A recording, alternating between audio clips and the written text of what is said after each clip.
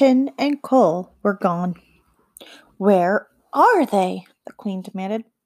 "Is this another test?" said Cole.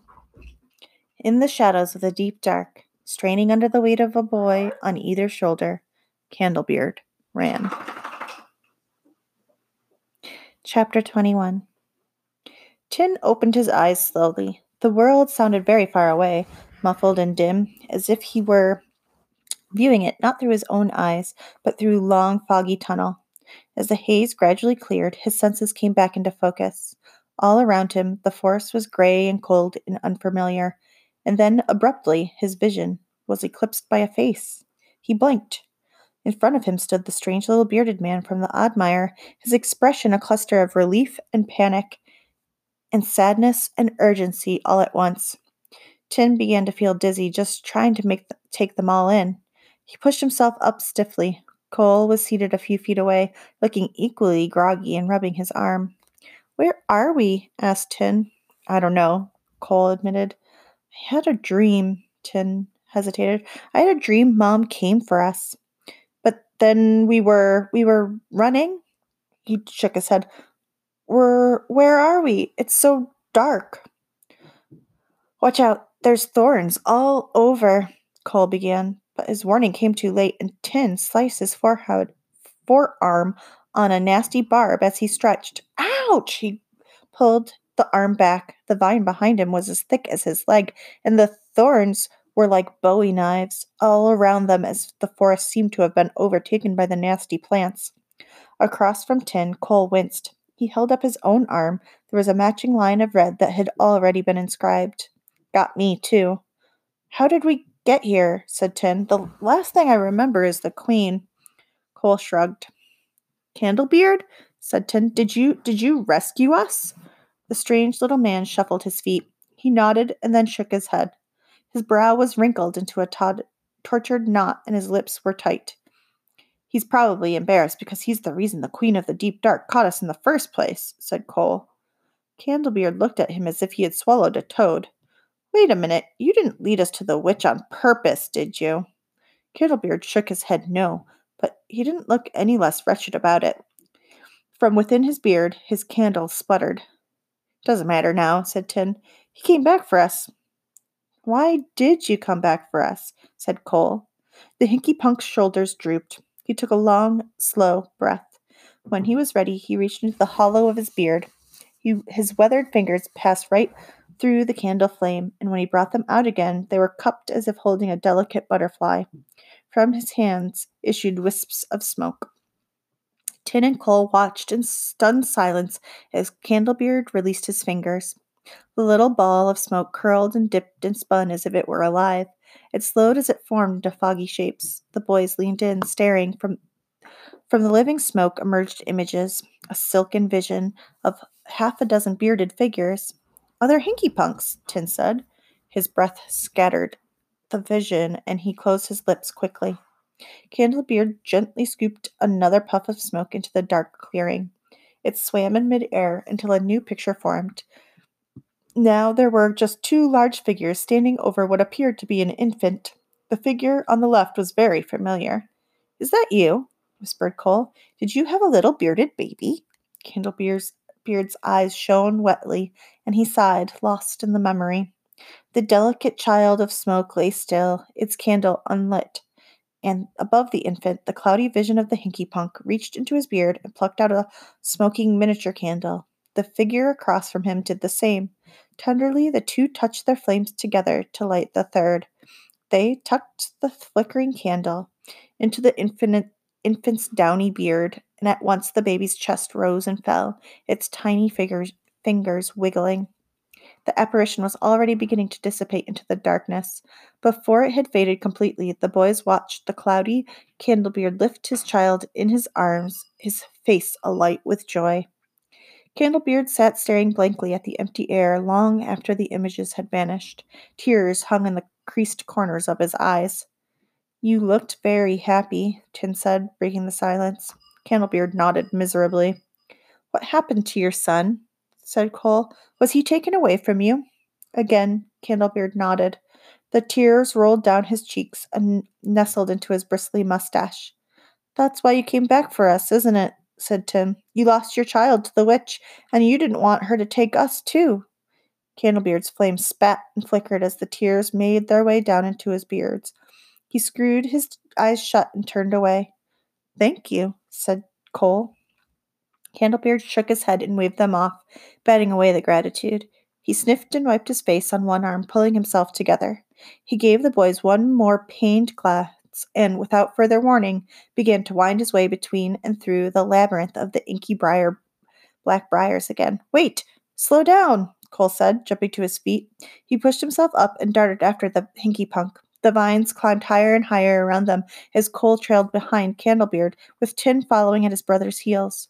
Shortly they were not walking a trail at all, but crawling through spiral archways and claustrophobic tunnels of the pernicious plants. What little light made it through the brambles arrived sliced into thin ribbons. The flicker of Candlebeard's candle bobbed ahead of them farther and farther in the distance. Fable was feeling a lot of things. She was feeling fur and paws and a tough detail, yes, but she was also feeling guilty and worried and flustered. A peculiar smell lingered in the air, and a part of Fable's mind kept telling her that it was important for some reason. For the rest of her mind was having trouble concentrating. Being an animal was very distracting. The grown-ups had not stopped arguing, which did not help. My fault, The little angry man with the sharp teeth was yelling at the witch. if you hadn't just let us have the wee ones right off. But nah, had to get all tricksy, and now my changeling. Mind your tongue before I remove it, thief, the witch replied. Who brought the changeling to the other side of the forest in the first place? Who left him there, a baby, unprotected, far from home, to be raised by strangers? Fable shook her head, trying to make sense of what they were talking about. Words sounded different through animal ears. Also, that smell kept tickling her nose, distracting her. Ah, you didn't have to remind me, you witchy woman. It didn't. I'll be taking the slippery blighter back for good as quick as we can find him. Annie Burton jabbed a finger at the goblin. Why, you? And then she said several words that Fable was fairly certain she would have not been allowed to repeat as a human girl, even if she could remember them. And when we do find them, there's no way that I'm ever letting you run away with either one of my children, Annie concluded. Calm yourself, the goblin chided. 'Tis not like I'm stealing your own precious mantling. I'm only taking the one that's not yourn. Spare us, huffed the queen. You think we don't know what brought you into the baby's room all those years ago? Stealing her own true child was precisely your intention in the first place. Okay, that's a wee bit true. But I didn't, Cull protested weakly. Just because you weren't any good at being awful doesn't make you any less guilty. Annie wheeled on the queen. You, she barked, do not get to help me. You steal children, too, and turn them into things. Fable pushed the smell to the back of her animal mind and gave a growly sort of grumble. The adults were talking about her now, and she could tell. She plodded forward on all fours while Annie railed at the queen. I saw you do it, Annie could do. There, that's her, right there, the poor girl.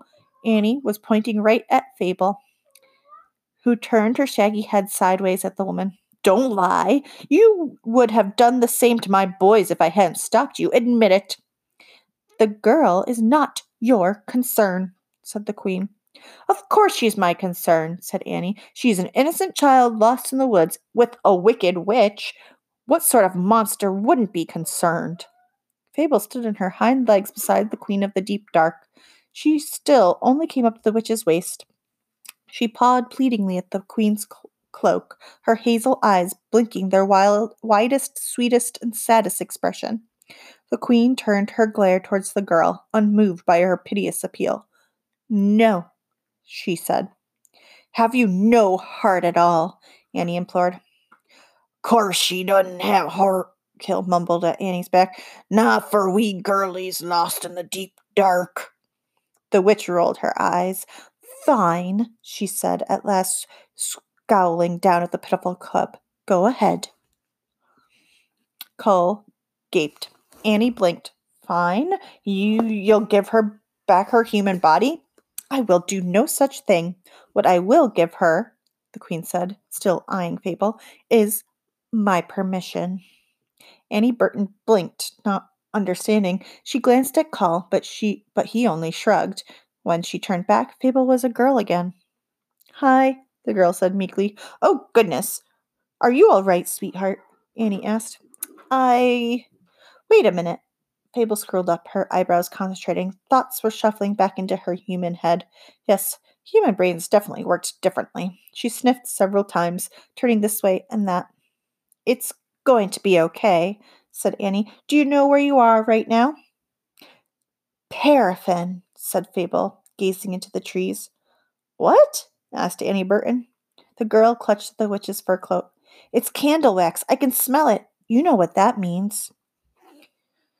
You are wrong, said the queen. Their kind have left the forest. But her nose twitched, and Fable could tell that she smelt it too.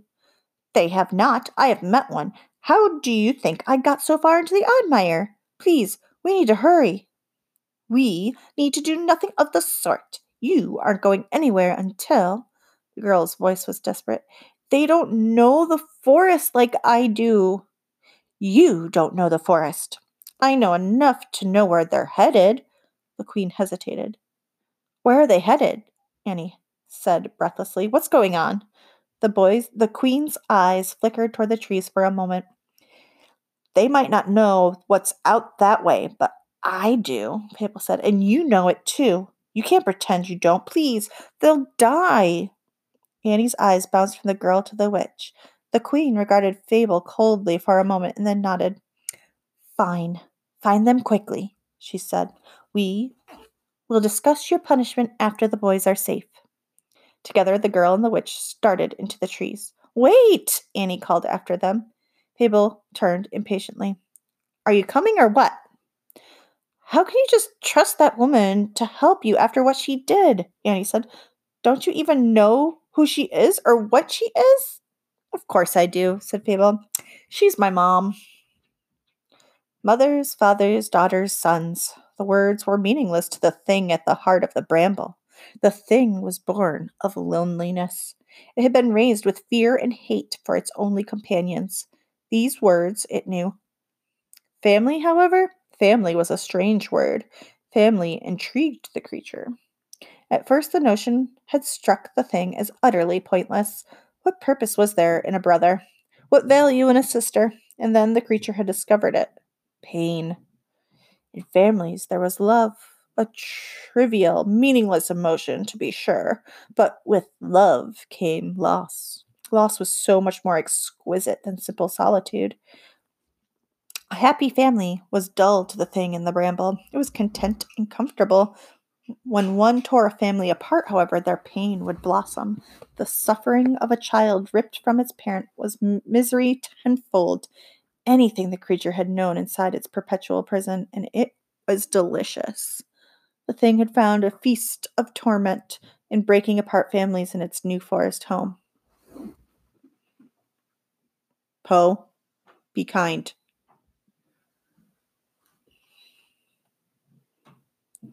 The fair folk had been especially delectable.